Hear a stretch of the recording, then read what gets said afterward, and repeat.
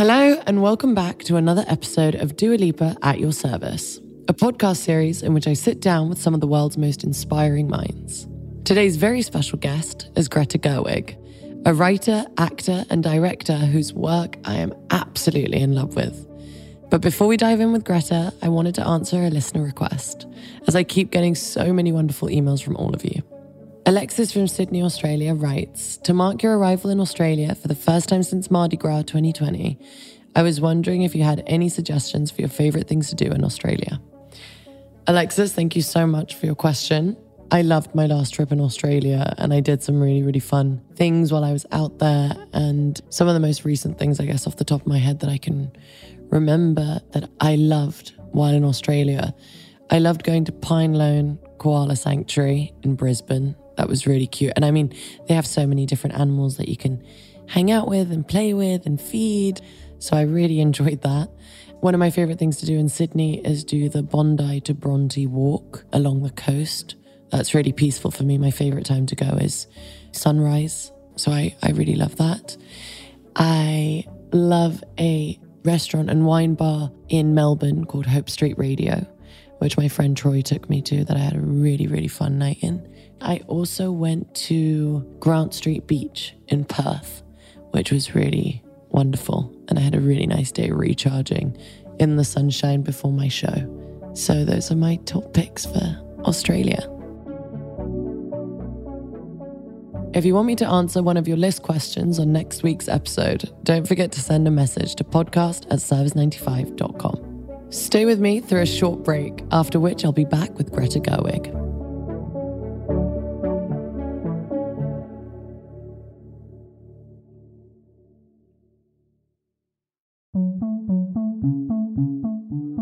In just 2 decades of working professionally in the entertainment industry, Greta Gerwig's name has become shorthand for quality, care, and depth.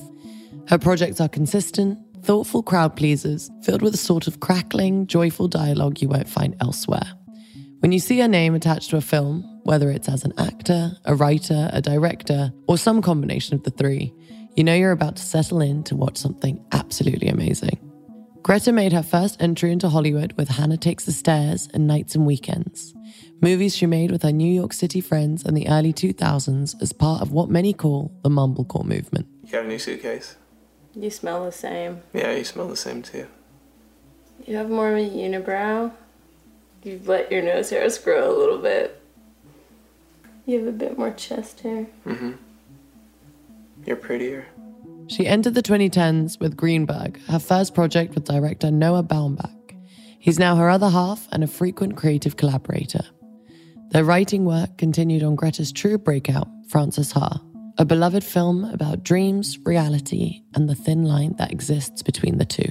And you look across the room and catch each other's eyes, but not because you're possessive or it's precisely sexual, but because that is your person in this life. And it's funny and sad, but only because this life will end, and it's the secret world that exists right there in public, unnoticed, that no one else knows about.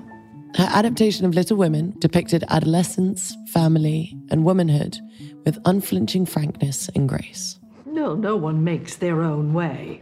Not really. Least of all a woman. You'll need to marry well.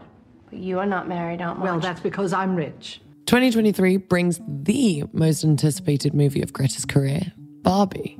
Though originally only attached as a writer, Greta was hired by actor and producer Margot Robbie to direct the project too. Since filming began earlier this year, Barbie has become the talk of the town.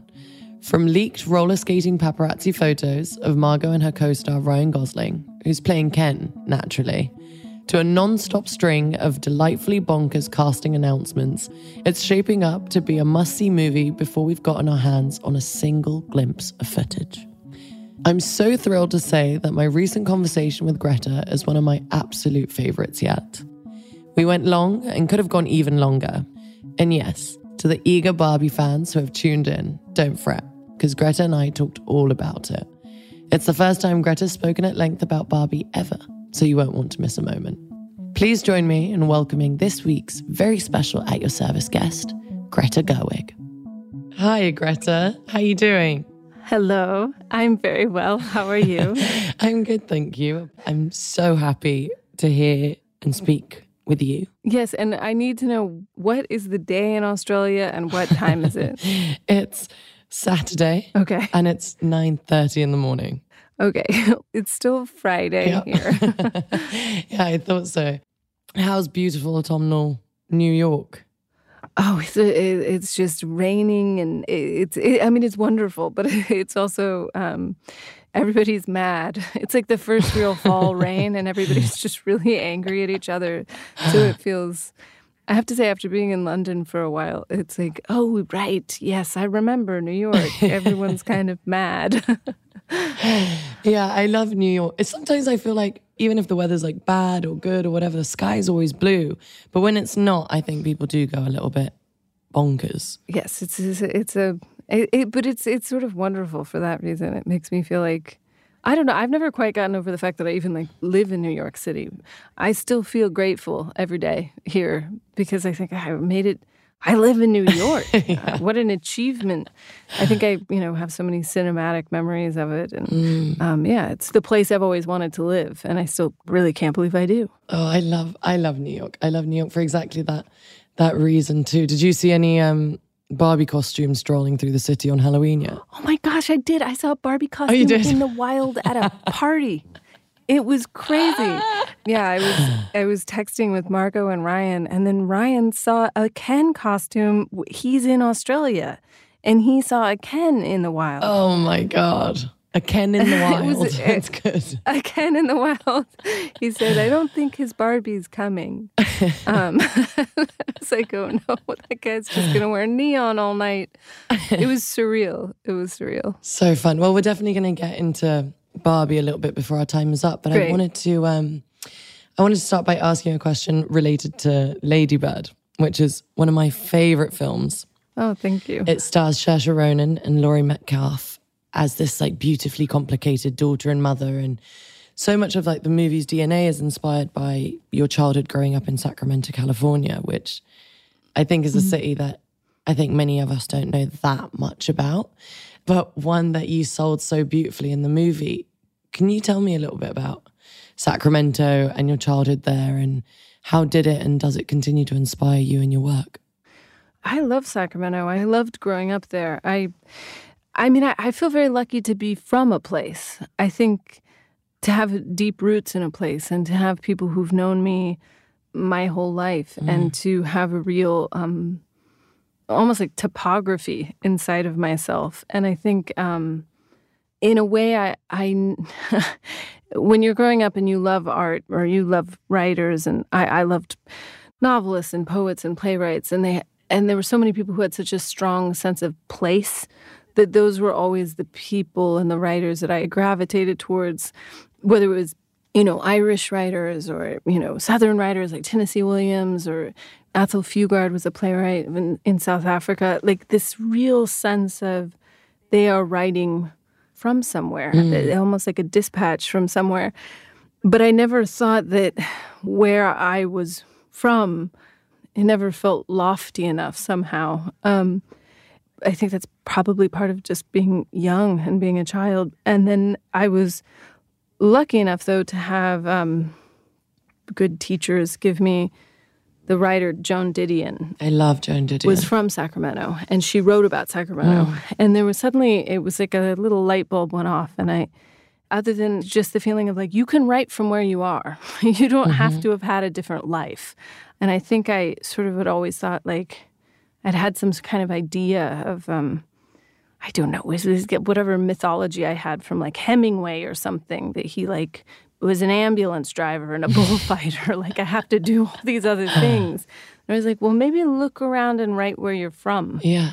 And so that kind of, I know that's sort of like the first advice they give you, write what you know. But I think at some level, most people, young people, you don't feel that it's worthy or something. And then you think, well, no, I mean, Chekhov only lived in Russia. He wrote about Russia. Yeah. you gotta kind of start where you are. So I really do want to go back and make more movies there, and I will.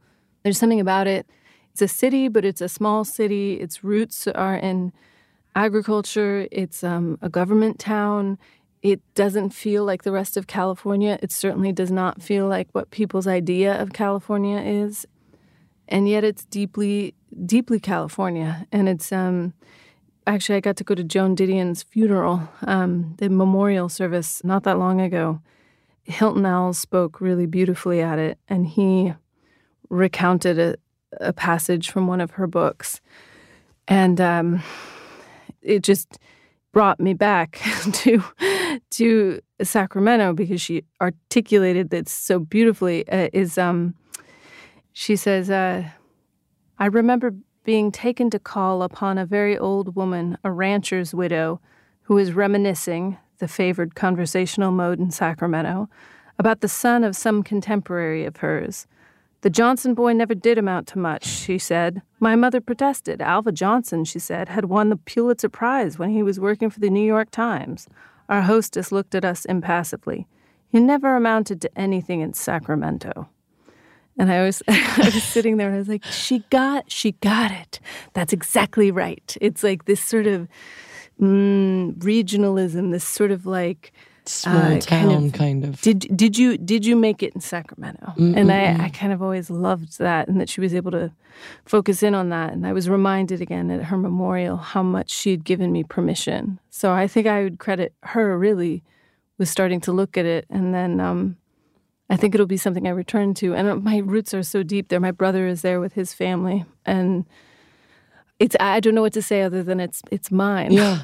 And it's so beautifully put. It's interesting because also while I was reading some interviews and listening to some of your interviews as well, and you were talking about the character in Lady Bird, and you were saying how, you know, when you're young, you can't help but feel that life is happening elsewhere. You know, you're kind of hell-bent on the fact that whatever you're doing, there's something happening around the corner that's much more exciting than what's happening in your life somehow. But I think this kind of idea of staying connected to your roots and something being yours, you kind of learn to appreciate it later on in your life. At least maybe that's kind of what I feel like I connected so much with the character. There's so many bits of teenage angst and growing up and understanding yourself that you connect with, and then you go, okay, all these things happen for a reason, because this is where I was supposed to be, and these are the things that made me who I am. And I've connected a lot with a lot of your work, so I'll tell you more about that as we go on. Yes. But I heard you started writing at a really young age, you know, like on buses, in chemistry class, at the dentist's office. Like, do you remember what you'd write about, or what was inspiring you, or why has writing just been the thing that's remained such a staple in your life? I mean, for a long time, as is true, it's not particular to me, but a lot of my writing when I was young was writing I never showed anyone. I think this is changing, and it's, different now. But I think, there was sort of a thing, I think especially when I was growing up, like if you're a boy who wrote a lot, people might say, well, you might want to be a writer. And if you were a girl who wrote a lot, they say, well, why don't you have this diary with a lock and key and never show anybody what's inside? And it's true. And I know it's like, lock it away. I thought, gosh, that's such a weird message to give girls to lock it up. But it was my way of digesting the world. It was my way of kind of being funny, being witty, imitating other writers I liked. I think it had a lot to do with how much I was reading as well. And, I think as all kids and then teenagers are, you're not able to come up with the funny, wonderful, quippy thing in the moment. So then you do it later in your notebook. And I have, honestly, boxes and boxes of writing. They weren't really journals in a classic sense. They were sort of anything. They were kind of dialogue for plays, or it was kind of a catch-all for anything that was going through my mind. But I don't know, other than it feels sort of compulsive at this point. But I can't get through the day without... if I haven't taken something down, it feels like I haven't existed that day. Oh, wow. So you still do that all the time? All the time. All the time. I realize it sometimes makes other people nervous. Which I didn't realize until my partner Noah was like, it looks like you're just writing about me all the time. I was like, don't worry, I'm not. I was like, it makes you look That's so sort funny. of like you're In a like, therapy session or something. Exactly. So tell me how you feel today. Exactly. I heard your mum was a little bit worried about your career prospects as a teenager, and she encouraged you to become, I found this really, really funny, a certified step aerobics instructor and a certified paralegal. I was, yes. I love that that's a really, I mean, I guess, yeah, that's like a stable kind of thing. Yes. Yeah. She was like, I don't know if this is going to work out, but people will definitely want to exercise and they will definitely need help organizing legal documents. Smart. I mean, I get it. Parents have, when I read that, I thought it was really funny because my parents also, when I was like, I'm going to do music and I'm just going to like not go to university, they're like, what the fuck? They're like, you sure? Can't you just do both? In the end, they ended up being like super supportive and encouraging when I just went for it. I'd love to know how your like mum and dad encouraged your career that you have now. Yeah, no, it's so true. I mean, I feel like all parents. A friend of mine, Trey, when he was graduating from Yale, I remember we grew up together in Sacramento, and he said there was a speaker who said, like, follow your dreams, and his dad looked at him and it was like, do not follow your dreams. We did not pay for you to go to Yale. No, it was, and then we were just laughing because we were like, well, we're from the same place. And he has followed his dreams and it's worked out. But honestly, I think, it was like a certified paralegal, certified step aerobics instructor, and then being CPR certified every year, because if you know CPR, like that, like puts you in line to do lots of things. And I was also a bartender, like anything I could do that I could get certified for. I think it was important that it feel like I have some way to be gainfully employed.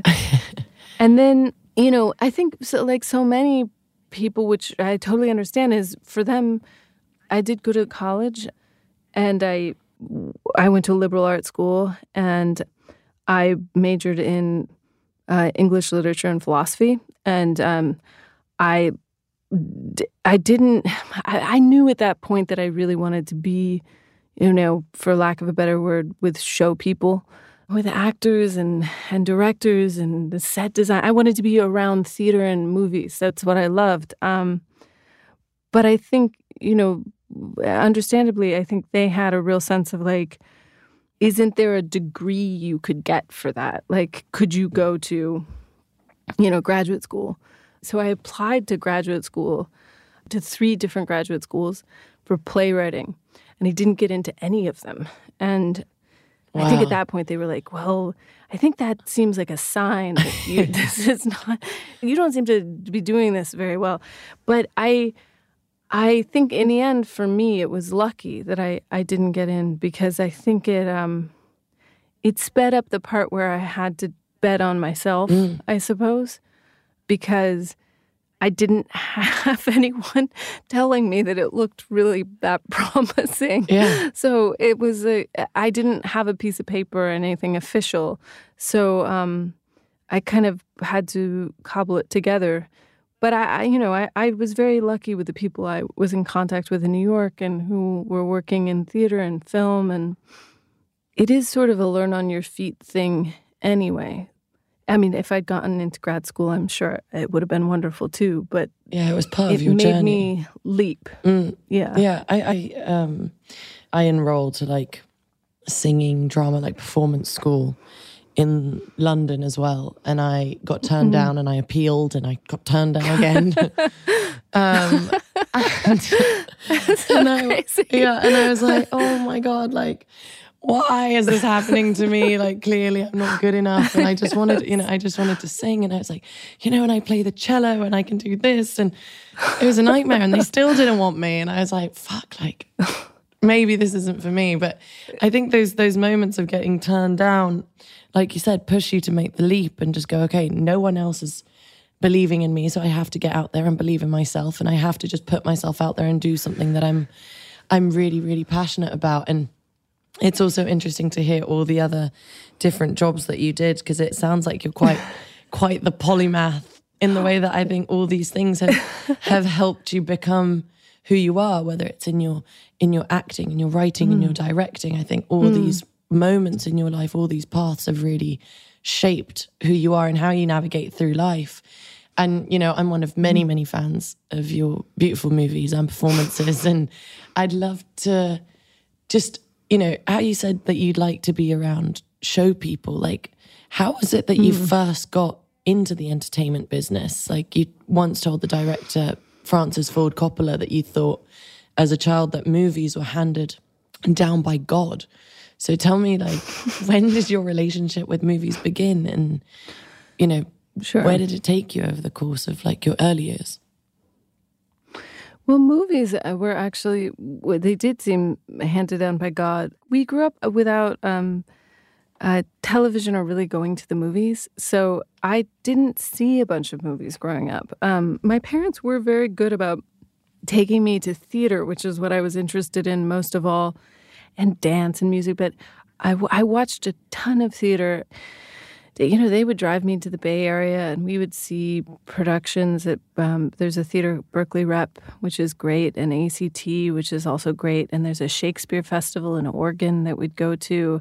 I was seeing a great deal of theater and very obsessed with theater, but didn't really have a feeling about film until I got to college in New York. And it was the first time I'd been in a city that had movie theaters that were showing old movies in repertory. And there were a few movie theaters. There was the Film Forum downtown, Anthology Film Archives, the Museum of Moving Image, and then MoMA. MoMA would do screenings of movies. And then there was a video store that no longer exists called Kim's Video, which was great. It had tons of movies. It was actually, there was a Kim's uptown and a Kim's downtown. It was all organized by director.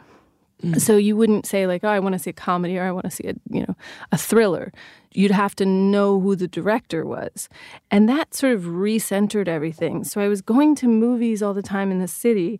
And then I kind of started just working my way through different directors and realizing like, oh, you really love, Howard Hawks, or you really love Robert Altman, or, oh, you're interested in Chantal Ackerman. Like suddenly things started to connect differently about really like auteur cinema, but like truly, where's the author? And I remember the Kim's downtown actually had it was so snobby. It was wonderful, but they had a pornography section, which was also organized by a director. And I was like, who knows who a porn director? Like that's like so intense and amazing. But the clerks who worked at Kim's were also like great because they were really judgmental about what you rented. But if they thought you were sort of interested in interesting things, they'd point you in the right directions. They were sort of like record store employee. Like, I mean, they sold records too, but like for movies, they just knew a lot. That's funny. So I started falling in love with movies. And I think the movie that sort of clinched it rather, there's this movie, Claire Denis made a movie called Beau Travail. And that was the movie that I saw that it really hit me that cinema was just a totally different art form, and it had its own language, and that I didn't speak it, but I really wanted to. And I think that's really never gone away. I think that's the thing I feel like is someone told me, oh, you never want the mountain to be behind you. It's always good to have the mountain in front of you. And I feel like cinema as a language is something that I feel that I'll never quite have my hands fully around, which is part of what makes it satisfying. That's a really good way to put it. And I love that because it's really visual as well. And I think for as long as you feel that way, then you're probably in exactly the right place, As long as you feel like you have something new to conquer and something to reach for. It's cool. I've not heard that before, and now I'm like, fuck yeah, I still feel like that about music. So right. Yeah. I know it's good. It's a good thing. Yeah. I mean, that doesn't really answer how I got into it, but I guess it answers how did I get interested. Yeah. How you got interested and how that, I think when I was researching for our chat today, I learned about an area in cinema that I hadn't heard about called mumblecore. And yes. I thought it was quite a funny name, actually. When you first started acting with roles in movies like Hannah Takes the Stairs and Nights and Weekends, critics kind of just put you into this like mumblecore scene, which I saw described as like a style of low budget film, like characterized with non-professional actors and naturalistic or improvised performances. And one critic even said that your calling card was seemingly unrehearsed screen presence. Like, did you ever feel like that sort of labeling of your career was dismissive of the work that you were making? Like, did it ever make you want to push back against that perhaps? Or like the expectations that had suddenly been put on you as someone at like the forefront of mumblecore? Yes, well, I didn't really ever set out to be the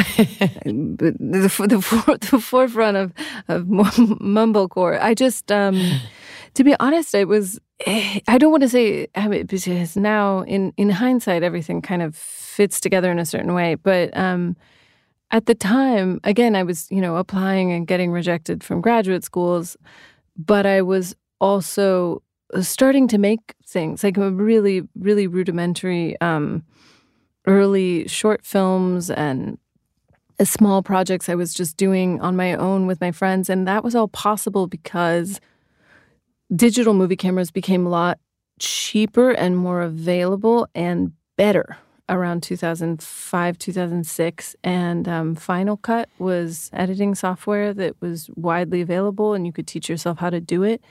And I think for me, it was, this certainly wasn't making my living doing these films. Part of it, in a way, it felt extremely free. It felt extremely experimental. It was a thing I was very committed to at the time. I really was interested in where scenes could go if you were given kind of a character and a scenario, but no lines. And I think it was kind of maybe my own rebellion against theater where language is everything.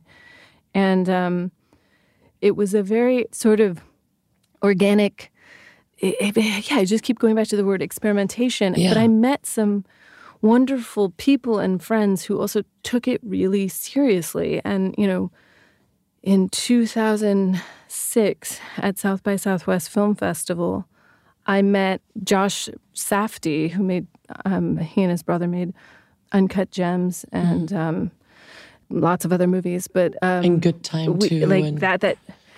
Yeah, and they're great. They're incredible filmmakers. And, we were both 21, 22 and just really interested in movies. And they were making stuff and I was making stuff. And then it kind of just started plugging into this scene of people who were working day jobs, making movies, and kind of fearlessly trying things out. And so cool. I think it was just, it felt like if in some ways the sort of official academic theater doors seemed closed to me, filmmaking seemed like the Wild West, and it seemed like anything was possible.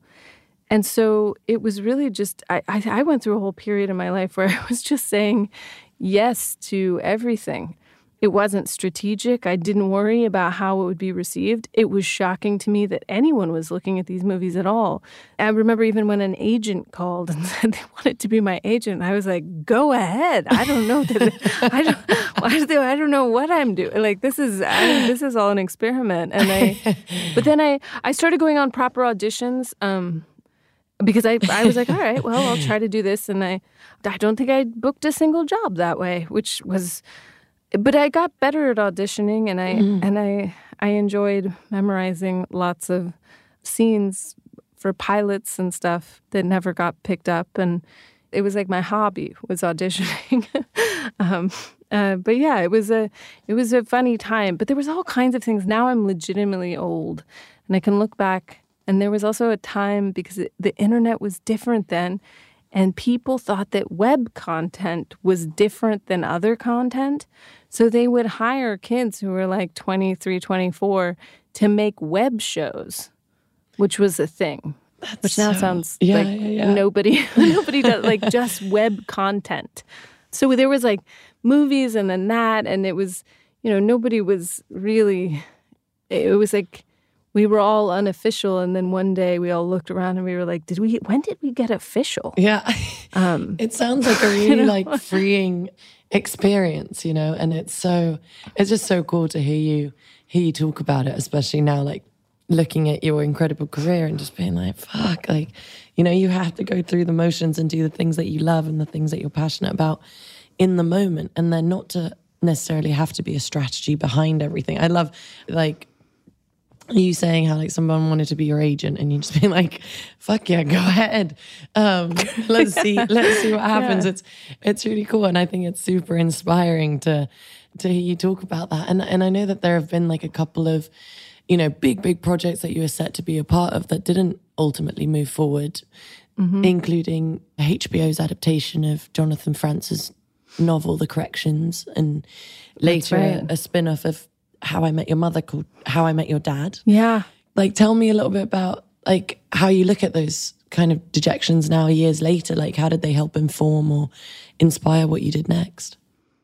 Yeah, The Corrections was sad because I really loved the book and Noah was working on it, and it was something that I thought could have been really neat and exciting. But I don't know. I don't know if hindsight's 20/20, but I think I always had a feeling that it wasn't going to happen. And I wasn't sure why I had that feeling, but I kind of thought, I don't know that this is going to work. But I do remember I got to act with Ewan McGregor, which was very exciting. Oh, and, cool. Made me feel like I was a real actor. And so that was neat. And then, yeah, it's so funny. How I Met Your Dad, I had really loved the show How I Met Your Mother, and I thought it was really sweet and funny, and I didn't know exactly what I was going to do or where I was going to go, and it was something that came up, and I was a fan of their writing, and I said, well, I might be interested in writing on it too, and it was actually a really exciting, fun process because it still exists, but it's different now. The kind of classic sitcom writing and the classic sitcom structure on network television. And it has a very specific way. I mean, How I Met Your Dad wasn't filmed with a live audience, though they did have a laugh track, but it was shot sort of in the same way, like multicam. So it's almost like a strange, wonderful vaudevillian theater thing. And you're writing hard jokes to commercial. So there's like the jokes that end, and it's, you see it on Friends or on Seinfeld all the time, is they're writing to these commercial breaks. And even though it didn't happen, I felt like it sort of focused my energy, and it made me really happy to be part of, because it felt like, again, it was like show people. It's like this really interesting, specific art form, which is the half-hour network television sitcom, and it's really rigorous and it's really demanding. And it has these very clear parameters, and it got me out of a rut I was in, I think, artistically at that moment. And then I later heard they took the show to Vegas to test it, and they sit with these knobs, and if they like something, they turn the knob to the right. And if they don't like it, they turn it to the left. And apparently every time I came on screen, everybody turned their knob to the left. And then they were like, never mind, we're not going to move forward with this show. And I think someone wrote a card that was like, why would you ever make a show about this woman? But honestly, it's a world that I hadn't been part of, and it was, I don't know, it's fun to be in there for a second. Yeah, I guess, again, like, I think a recurring theme that has been happening during this whole conversation is like all these experiences bring you to where you are. And now, who's laughing now? Exactly. And also, I didn't start out because I loved writers, I loved actors, I loved directors, I loved theater, I loved film. I loved show people. And I didn't have a real strong sense of there's one future and one way that this is going to work out. And if it doesn't work out this way, I'm going to be devastated. I just loved being around it. And so I figured, well, even if I can't be a writer, or even if I can't be, a director or actor or something. They've got a lot of jobs on movie sets. I could do one of them. I don't have this sense of like, oh, this is off of what my dream is. Anytime I'm with show people, that was always my dream. I'll be back with Greta Gerwig after this very short break.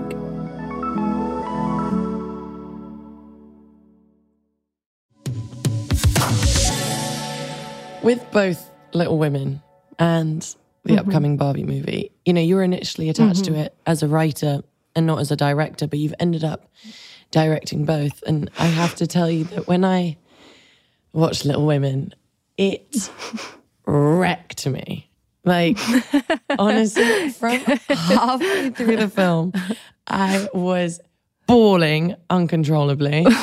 And I kept checking to see, I was like, oh my God, how much longer is this movie? Because normally I would cry at the end of the film. And this one got me all the way halfway through and all the way to the end. It was like a purging. I finished watching the movie. My face was twice the size. I was completely swollen. It was just brilliant. Like I loved your version so much. Thank you. And I mean, there were just so many moments. Again, like Saoirse's character somehow just gets me in so many different ways. I mean, there's one moment where she goes like, "I'd rather be a free spinster and paddle my own canoe." Let me tell you, wrecked me. I was like, of course. I know. She like wants to go and follow her dreams and just like write and go to New York. And I was like, it was intense for sure. Honestly, Saoirse in that scene killed me when we were shooting it because she's talking to Emma, who's her sister, Watson, and she's like, it's like right before her sister's wedding, and she's like, "Let's go, let's go, we gotta go, we can't get married." And there's something about it, and the way she was so, and I remember she had this line like, "You're gonna be bored of him in 5 years, and we'll be interesting forever." I know, and I just line. like the way she said it. I was like, oh, she kills me. So I'm glad you were also killed by her. Yeah, she killed me. But it was so special. I was like, oh my God, like I love being able to feel so much and to have the opportunity to do that. And just to like, I don't know, sometimes you just need something like that to just help you release everything that you were holding in. But I want to know, like, for you, what's like different and fulfilling about each role, like acting, writing, directing? What does one give you that others don't?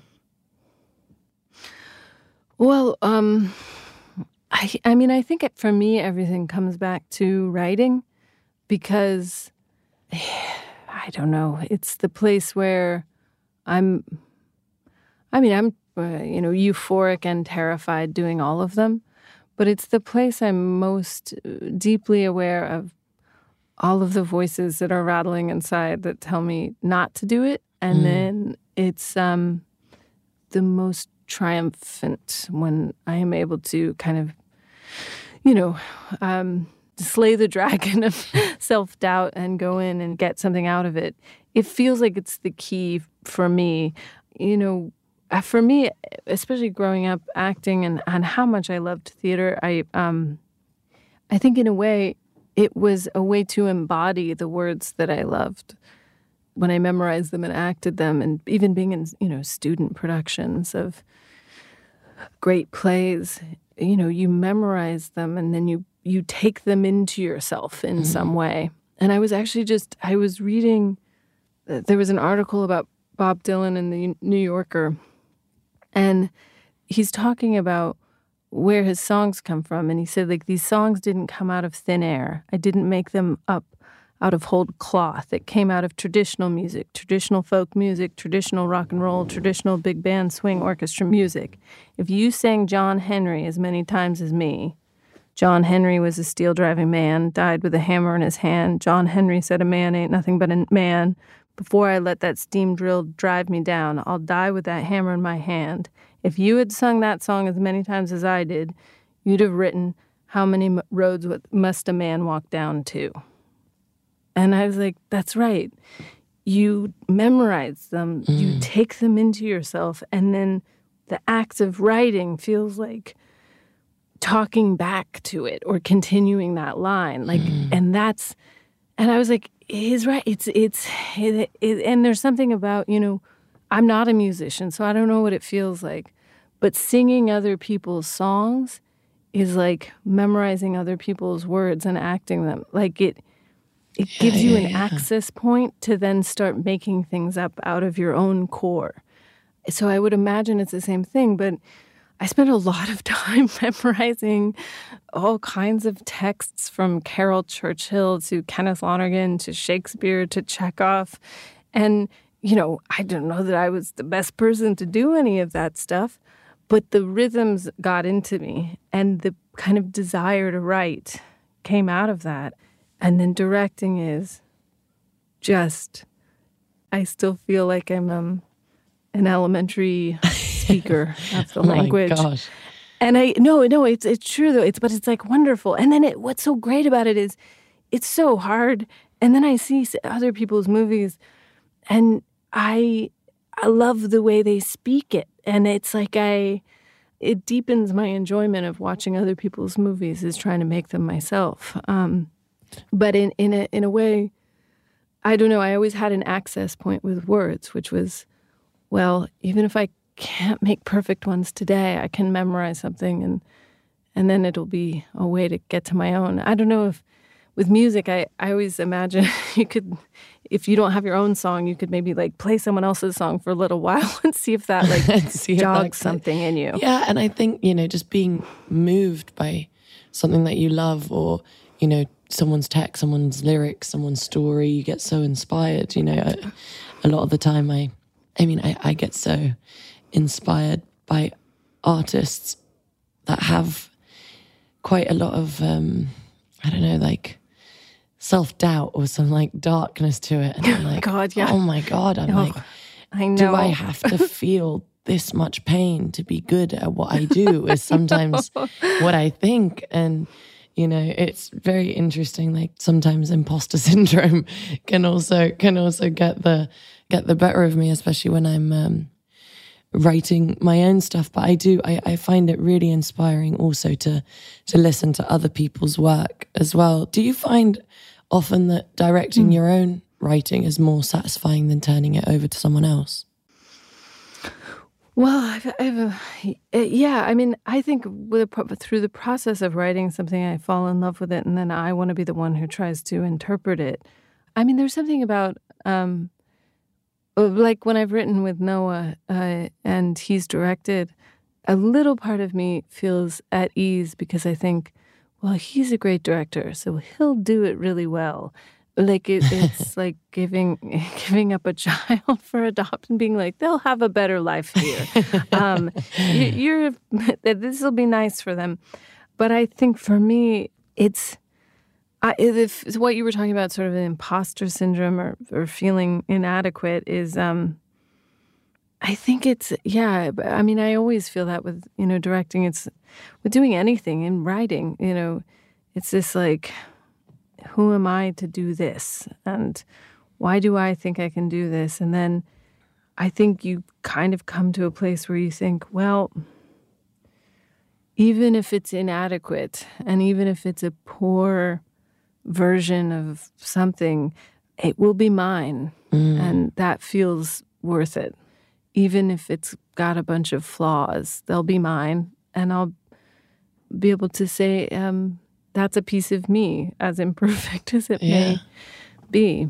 Anything that I've fallen in love with deeply, I end up directing, I think, at this point. And also, I think at this point now that I've directed, now writing sort of it functions slightly differently because now I'm thinking about directing. Mm-hmm. So I think it inevitably changes the way you write after you've been through the process of what it is to shoot it and edit it and put it together. Then you kind of look at it more functionally than you did before. And I think that, so now when I know I'm going to really write something, I'm already thinking about how I'm sort of shadowboxing the whole thing as a director. That's really interesting. Because, I guess it will just like shift and change. But I hadn't imagined that, I guess the writing process will then change in terms of how you think about directing it. In my head, obviously, because I haven't done either. It just feels like, you almost like mold one to the other, but I guess they do go hand in hand. And you've talked so much about the filmmakers and like creatives that inspire you when you were first getting your start in the movie business. But I'm going to ask you to, I guess maybe like look inward now. Like how does it feel knowing so many young women look up to you and are inspired by you? And are there any stories that you've heard from fans that have moved you? Oh, yeah. I mean, I've been given really, really beautiful letters by mostly young women who are, aspiring filmmakers or writers. Because I live in New York, there are a lot of, really brilliant young women who are starting to make their way, and sometimes they stop me and we talk, and it's very honestly, it's very wonderful. I mean, God, on my inside, I don't feel different from them. Whatever you're making, you've never made this thing. So you're brand new at this. And, you've never made this movie or this song or this anything. You don't know. And so it keeps you in a state of the thing that they feel like, how is this possible? How do you do it? I think I feel that all the time. So yeah, it's sort of a kind of a feedback loop. But I think I'm inspired by them. I also think young women have also, now I'm going to be, a properly middle-aged woman. Like I'm a mom, and I feel that young women are so light years ahead of where I was, and I'm so impressed when I meet 21-year-olds who just have such a beautiful way of looking at the world and so much more evolved. And I feel like I feel lucky because I think they're all gonna be making films and contributing art, and then I'll get to live in the world that has them. Like somebody said to me who was actually in business, they said, you're not doing it right if you're not looking to replace yourself. You're like, what's the next group? And I think they're just, from all the interactions I've had, I just think they're just knocking at the door. So, and forget knocking at the door. I don't know. They're building their own castles. It's really inspiring. And they're not waiting for permission, which is great. I think that's really cool to hear you say that. And also I feel like, yeah, you're right. It is really refreshing to see how like younger generations have such an interesting outlook on life. I see it with my siblings who are younger than me. And I think just the way that they think is so much more evolved. My brother's 16 and I feel like at 16 he knows so much more than, or is so much more interested in the way things work in the world. And the same with my sister. I don't know, the world has kind of, maybe it's the internet, maybe it's the way that we've like evolved as people. I don't know, but it's really interesting and really refreshing and inspiring as well. But what strikes me also is, the representation of women maybe in the business and in this industry, and how maybe, yes, we are so evolved and maybe building our own castles, but not necessarily getting the recognition or the space that we deserve maybe. And your first two solo directorial movies, Lady Bird and Little Women, were nominated for Best Picture at the Academy Awards. And yet very few women, 7 I believe I read, have ever been nominated for Best Director at the Oscars, of which you were the 5th. And I'd love to know what you make of that as the rare woman that has been nominated for both categories. And I'd love to know how Hollywood and these award shows could, in your opinion, become a more inclusive sphere.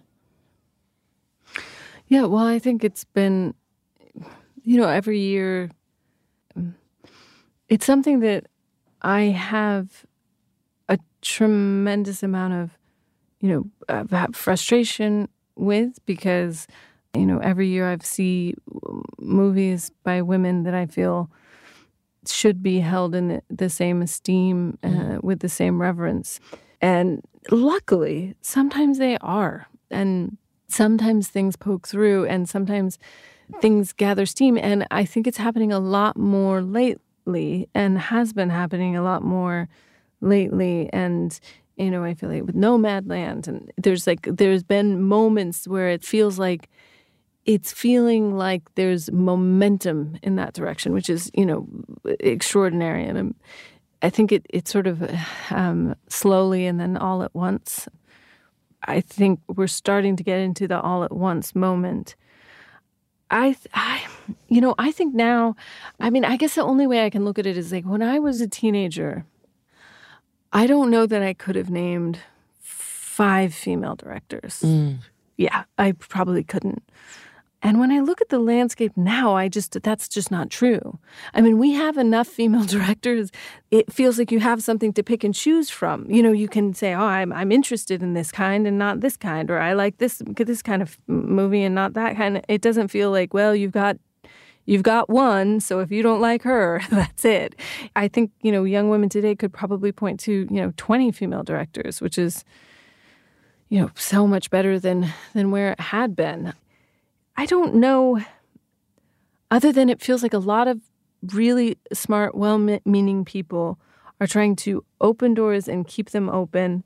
And they're doing it in ways like, I have to say, I'm just my one person. But, Margot Robbie with her company, Lucky Chap, that was, she was really founded with her and Tom and Josie. They're in their mission statement that they wanted to make movies, produced by women, directed by women, written by women, and they made Emerald Fennell's first movie. They're going to make her second movie. Like, they're doing it. It's things like that where I'm like, again, Margot is building her own castle, and Hollywood is responding, and they made I, Tonya, and she's finding these roles and these things that other people weren't, and then she's making them and championing them, and it's happening in mass numbers, and it's happening all over. And I think that those kinds of things, it's just, this sounds so dull to say,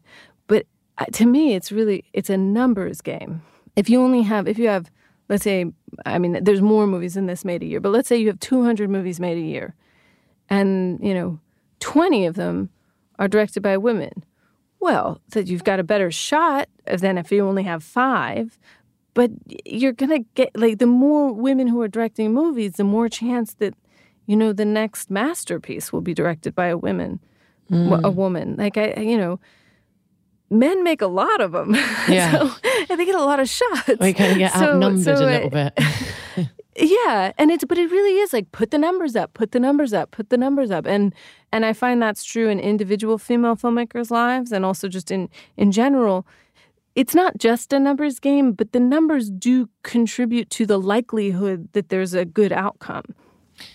As a matter of curiosity, for me, Natalie Portman had your name among other women's names embroidered on her Oscars gown the year that no women, including you, though you were eligible for Little Women, but, to be nominated for Best Director. What did you take away from that moment, from Natalie's small act of protest? Well, I adore Natalie. I actually got to work with her once, and I just love her. She's, I got to work with her, and then we became friends, and it was beautiful what she did. And it was also, to me, she's directed, she's produced, she's, obviously a brilliant actor. She's, a brilliant woman all around. And I think her moment of doing that was, it was like this wonderful artistic way to say, it was noticed and I noticed. And it was like a beautiful acknowledgement that way. Like a moment of solidarity almost, just. Yes. I don't know. To me, the times that have meant most to me, and while, of course, it's nothing but flattering to be nominated for awards. Of course. But peer recognition, I think, is even more wonderful. The Academy, it is your peers and it is show people, but there's something about like really people you admire. Of course, yeah. Just, kind of looking across a room and saying, I see you. I mean, I can't imagine anything more wonderful than that. Oh, that's really nice. It's true. That feeling of, people that you admire also being there and being like, you've got this. It's a very, very different feeling. Stay tuned, because I'll be back with Greta Gerwig after this very short break.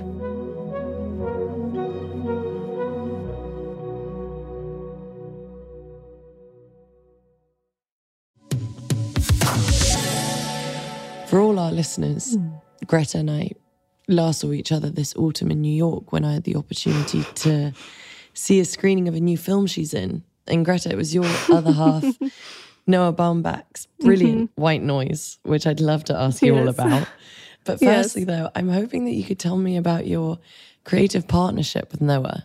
You first worked together on 2010's Greenberg, and then you collaborated on Frances Ha and Mistress America as well. And Noah also, I believe, co-wrote the Barbie screenplay with you. And I just want to know, what do you bring out of each other creatively, and how do you ensure, if you even do, that personal feelings get shelved in favor of your like professional wants and needs as you work on a project together? Yeah, well, it's there's some amount of blending of personal and professional that goes on in our family. But I love Noah as a person, obviously, but as a writer and as a director, he's just my favorite. And what is so wonderful and what was so fun about actually getting to work on White Noise together and also writing Barbie together, because we hadn't made anything together in a while. We'd just been working separately. Although when we're working separately, it's never quite fully separate. We're always very much in each other's work. So I'm reading early drafts of everything of his and vice versa. He's looking at cuts I'm doing. We're very much up in each other's business. It's not like we'll ever go away and make something and come back and say, look what I made.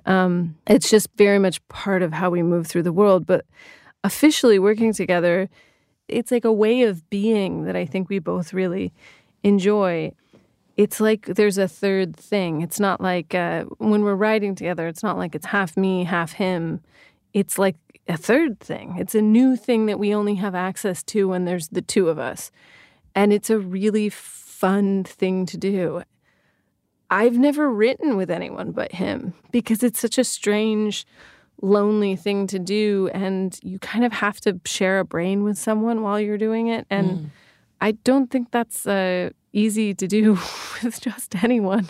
But when we were writing Barbie, it was just so much fun because it was like we got to make each other laugh all day, every day, and we were living in a secret world no one else knew about but us. And that was amazing. And then we wrote that, and then after that draft, that was sort of set, and then we went to go make White Noise. And then as an actor with Noah, sometimes I'll get into this feedback loop, which is really great, which is I think I wrote about this actually for the New York Times about Frances Ha, but he likes doing lots of takes. If we're doing a scene, he'll do it like 40 times on one angle, where it's like a moving master type thing. But we'll get into this flow where, what I'm doing or Adam Driver's doing is inspiring his direction. And then when he directs us, then we get more ideas. And then it becomes this virtuous cycle of obsessiveness, which I think that we can kind of look up and realize that 5 hours have gone by. And that's a really, I don't know, I think that's the most fun place to be in, is being in that kind of fugue state.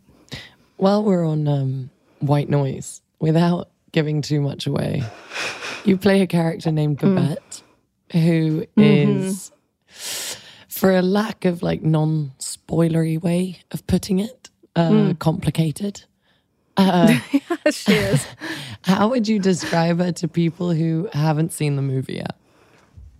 Well, I loved the book, The White Noise by Don DeLillo. I read it when I was like 19. I thought it was so outrageously funny and great. And I like underlined every page and I was really into it. And then when I read it again, when Noah was looking at adapting it, I found it equally brilliant and hilarious. And also it felt like it was about right now. It felt like it was about the pandemic and everything we're going through and how everything is surreal and heightened and strange and crazy. But it felt like it articulated all of this.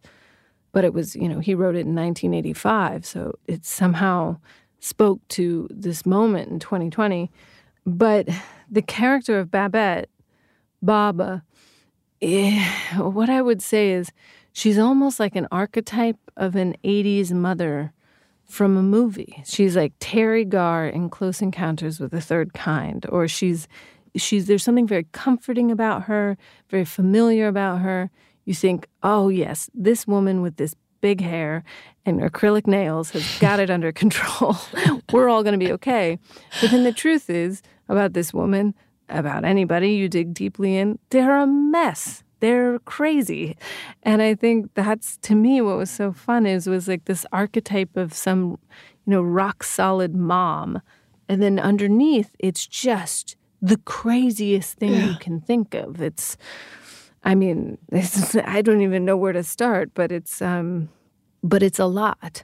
And I think one thing Noah and I talked a lot about was that the movie is many things, but one of the things it is, among being, a disaster movie and a, family dramedy and all these different things, it's a very classic comedy of remarriage. And from Babette, me, and Jack, who's Adam Driver, it's re-finding each other in the craziest of circumstances with a toxic cloud and drug addiction and affairs and all these crazy things that sometimes you find each other again in the midst of the biggest mess. Yeah. Watching it takes you on such an extreme journey. Like, you feel so much all at once, and there are moments when you're like, what's happening? And then you're right. Every character is so layered, and you think you have it under control, and then you kind of see the reality of life. But anyway, everyone should go and watch it. It's brilliant. I have to, and I'm going to wrap up soon because I feel like I've gone through your whole life and it's been absolutely amazing. But one thing that I have to talk to you about is Barbie. And I feel like the idea of Barbie and the movie has been floating around and been talked about for years. But you're the one to finally have made it. What take on the story did you think that you could offer? Like, how did you get the job? What was the audition process like with Mattel? Did you have to pitch your vision? Like, what was the process like? It's I'm fascinated by this. Well, you're like the first person I've talked to about this in any real way. Well, I had met Margot a long time ago. It was actually sort of right before I was going into production on Little Women. We met about something else, and it didn't end up working out. But I liked her so much. I thought she was just really smart and really wonderful. And, I knew I loved her as an actor. But then when I got to sit and talk to her as a producer, I was like, oh, she's the greatest. I think she's astonishingly smart, astonishingly like on top of everything and really savvy about how to go about things and really great. So I thought, well, if I ever get the chance to work with her again, I'll do it. And she had secured the rights to Barbie with her company, had brought it to Warner Brothers with Mattel. So they had it set up at Warner Brothers with Mattel, with her. Okay. And then she came to me and said, would you be interested in writing this? And I said, yes. And then I said, and Noah would like to write it too. And Cool. And I had not really talked to Noah about this.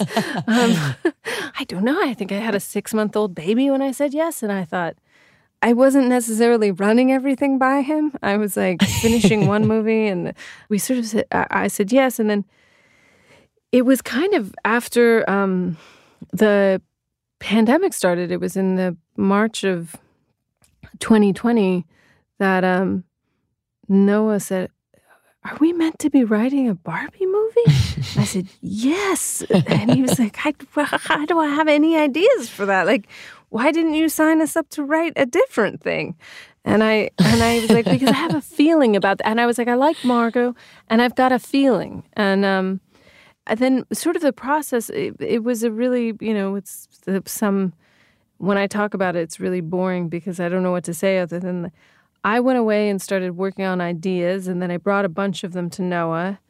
And then he kind of was like, well, these are pretty good. And then he started, and then we just started building it together. And initially, again, I didn't know I was going to direct it. And then there was just at a certain point while we were writing it, I realized I really wanted to direct it because I thought it was so great. And I think the moment I knew I wanted to direct it was when Noah said to me, he's like, "Are you sure you want to direct this?"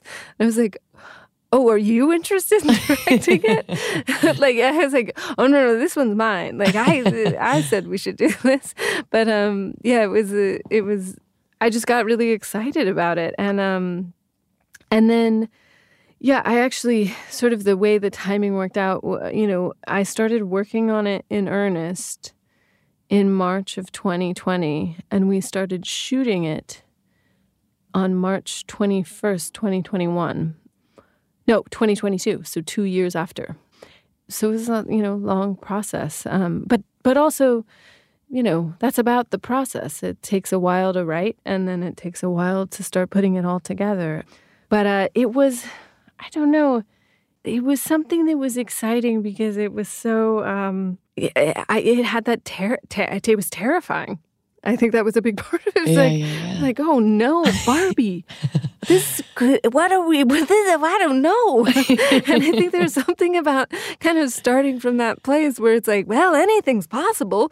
And I think it just was like, it had that sort of, it felt like vertigo starting to write it. Like, where do you even begin? And what would be the story? And I think it was that feeling I had was knowing that it would be really interesting terror.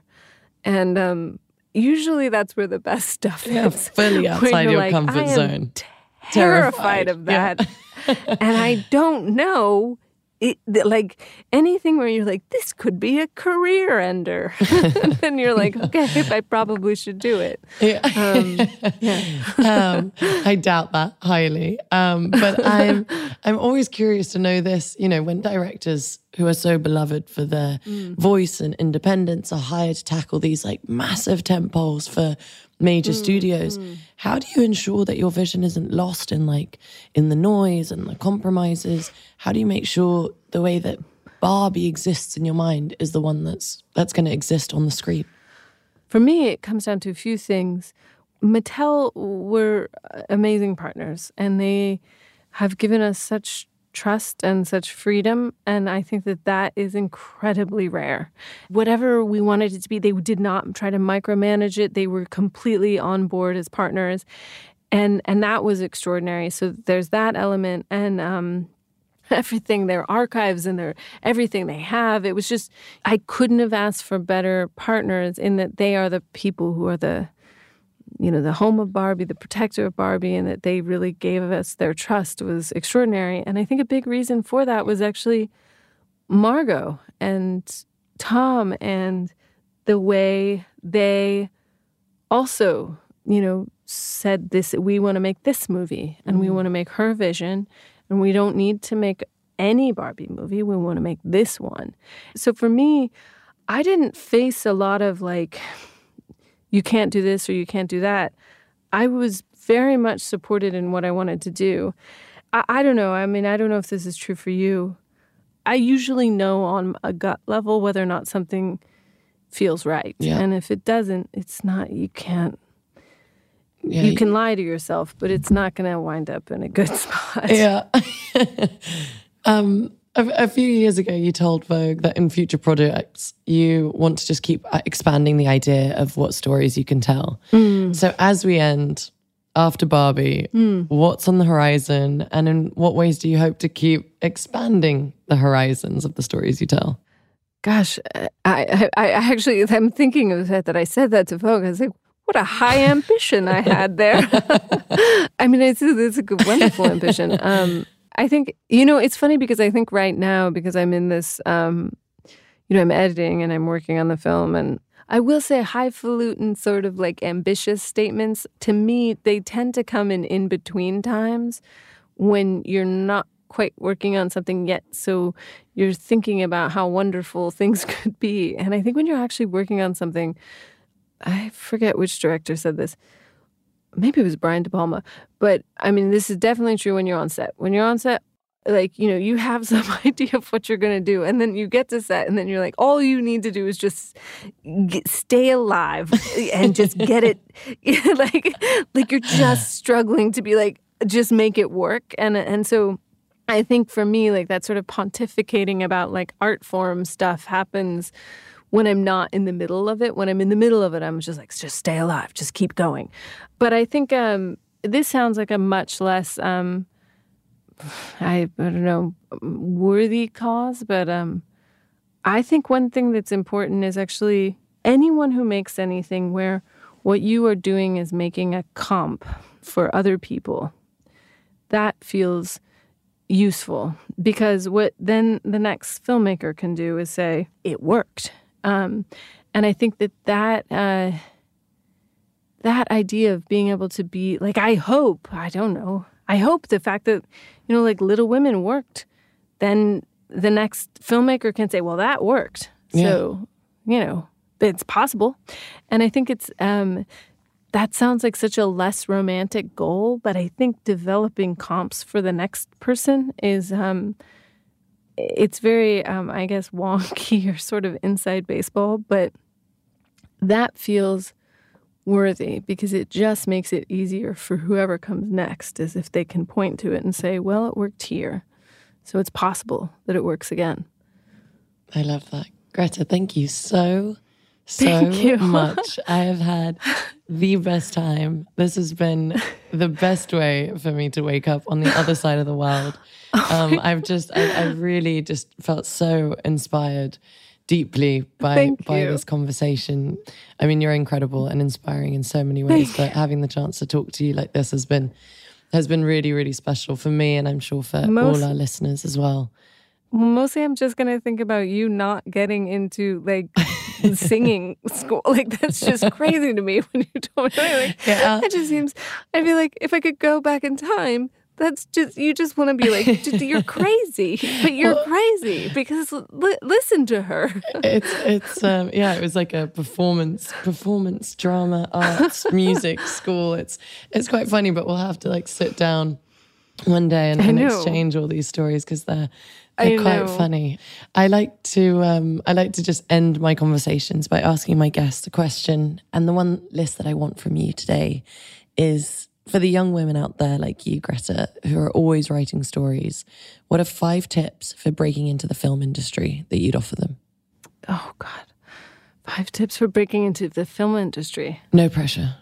I would say they probably fall under like one mega tip, which is write and make your own work and put it up online. That's where everything, I mean, when I was coming up, it was all film festivals, which were wonderful. But now what's so extraordinary is people, gosh, you can really make things with your iPhone that looks extraordinary. You can make things with your friends. And I would say, make your own things, put them out there. Also, keep working, keep making them. It kind of goes to the numbers thing that I was saying before about like how many movies are you making is, while, you want to, of course, refine things and make them as good as you can, I would say make a lot, especially if you're young. Make a lot. Just throw a lot of things at it and see how like I would make and write more rather than less. And I think sometimes, with certain younger, not just women, but, people they get kind of fixated on like, well, this is my script. And if it's not going to work, I'm just sticking with this one script. And it's like, well, if that one's not happening, write the next one. This is a very annoying thing to say, but like, I don't know. I always think about, like, I love Shakespeare. I do. I love Shakespeare. But, when you read sort of his work in order, like, he's figuring it out. He doesn't know how to really write a tragedy. Yeah, I mean, he's a genius, but he also isn't as good as he gets, When he first writes it, it's kind of, Titus Andronicus, it's like, well, if you kill your son on page 2, nobody really likes you. But then, like, by the time he writes King Lear, he's got it figured out, And so you can kind of see he's always been a genius, but he really figured it out. And I think it's like that high output, which is another thing. Just keep working through things, like keep trying. Be open to the people that you know now might be the people that you need to know. I think sometimes there's this feeling that, like, official people exist somewhere else, or like one day you're going to meet an official person and that official person will, like, know how to do it better. And not that there isn't expertise, but often the people you're inspired by now are the same people you're going to be inspired by. And this actually ties into Barbie. Like, the great actor, Kate McKinnon, is in Barbie. And I met her when I was 18 years old in college, and we both did really silly, fun, wonderful comedy shows in college together. And I thought to myself, well, she's the most talented person I've ever met in my whole life. And then she went to be on Saturday Night Live, and everybody thinks she's the most talented person in the world because she is. And when I called her and we started talking about doing Barbie, and I just couldn't get over the fact that, like, sometimes at 18 you don't know what you're doing. And sometimes at 18, the person you think is the best. Like, maybe the people around you are the people, if that makes sense. Yeah. And, fourth, this seems obvious. Watch so many movies. Yeah.